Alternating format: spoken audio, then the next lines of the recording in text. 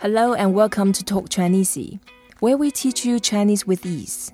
My name is ShaoLan, and I'm going to teach you a useful phrase of Chinese every day. In this episode, it's your Christmas. We're going to learn how to say the names of different countries. We have Melissa Bethell. Melissa, she is the Managing Director of Bain Capital, mother of four. Hi, Melissa. Hello, ShaoLan. 你好. 你好. Right, in your work and life as well, you have to travel quite a lot. And I know you are born in Taiwan and you moved to America. Should we start teach people how to say America? Absolutely. 美国,美国,美国,美国. 美 is beautiful. America is a beautiful country. And you probably guessed, 国 is country or kingdom. Mm-hmm. 美国. 美国. And some people ask me why America is beautiful. Well, how about other countries? Are they not beautiful? It's actually not about the meaning. It's the sound. Mm-hmm. Because when of course the countries came up in the different centuries, Chinese people had to find a way to describe those countries. And America, it's sort of a different sound, a very difficult sound in Chinese. So they pick up America, similar sound to describe America. So they say it's beautiful country, 美国. 美国. Yes. Then when they came across in the 18th, 17th century, when they came across other countries such as England, and they pick up England in the first syllabus, then they say 英国. 英国. To describe England. So 英国. 英国. So let's guess what's France then. If we were the ancient Chinese people, and we first came across those people with beard and ginger hair coming from France. So what do we call them? 法国. 法国, exactly, yes. So 法国, that's France. And Germany, nowadays we call Germany, but in the olden days they call them Deutsch, right? Mm-hmm. So, absolutely. Deutsch. So Deutsch in a way, there's no similar sound like Deutsch in Chinese.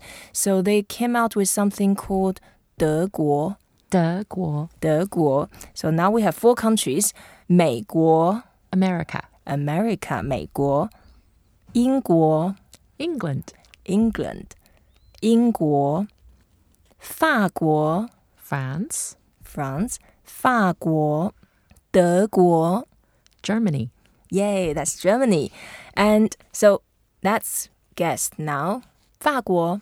France. Okay, I'm sure you know that. I'm just testing the audience. Okay, let's guess another one. 美国. Okay, 美国 is America. And how about 中国? Sorry, I didn't teach that one. 中国 is China. 中 is middle. Because Chinese people, they believed in ancient time, they believed they were the middle of the world. So the middle kingdom is 中国. 中国. 中国. All right. The character 国 is very interesting. No, absolutely. I think in some ways, as you experience with Chinese, the Chinese characters are full of history and meaning, and you can deduce, what the character is trying to describe by looking at its composition. And the word for country traditionally is written with almost a square on the outside, which signifies, a country with borders that That's right. One defends. And then inside, you would have under the old traditional language, individual pieces, of the strokes that would signify, what a country naturally did. I used to remember there was also in the olden way of writing it a little ko inside. That's right. To signify, people, population. That's right. Open mouths. Yes, that's from emperor's perspective, I think. Exactly. Yes. Exactly. Yes. So the character for country, 国, it's as Melissa described, it's like a border surrounded with a population inside. And in the simplified Chinese, there's a jade inside. Mm-hmm.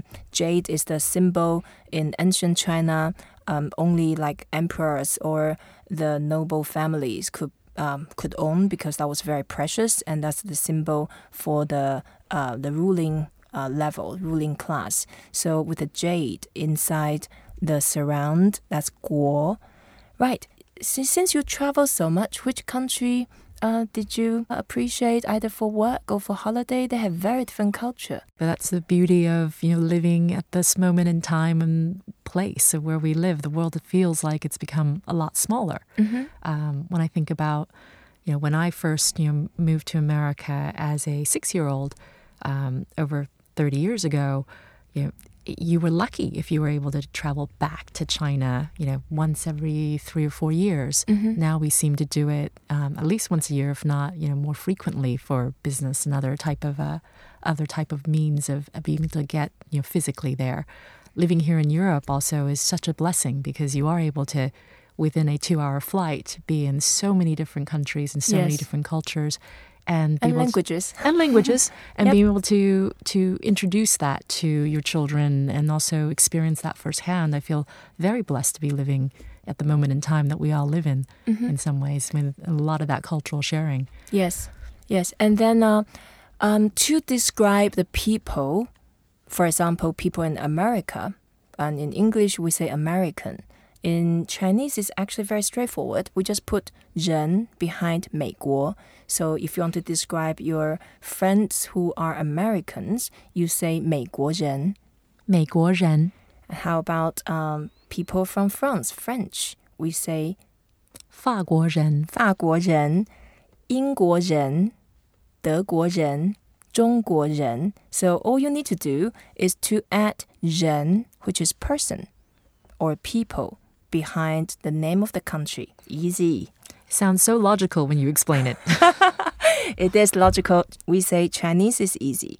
Thank you very much, Melissa, for sharing with us today. Thank you for listening to Talk Chinese, where we teach you one useful phrase of Chinese every day. Today, we learn how to describe 5 different countries and people from those countries. We hope you enjoyed this episode. Please don't forget to rate us, review us, and be sure to share what you've learned. Until next time, 再见. 再见.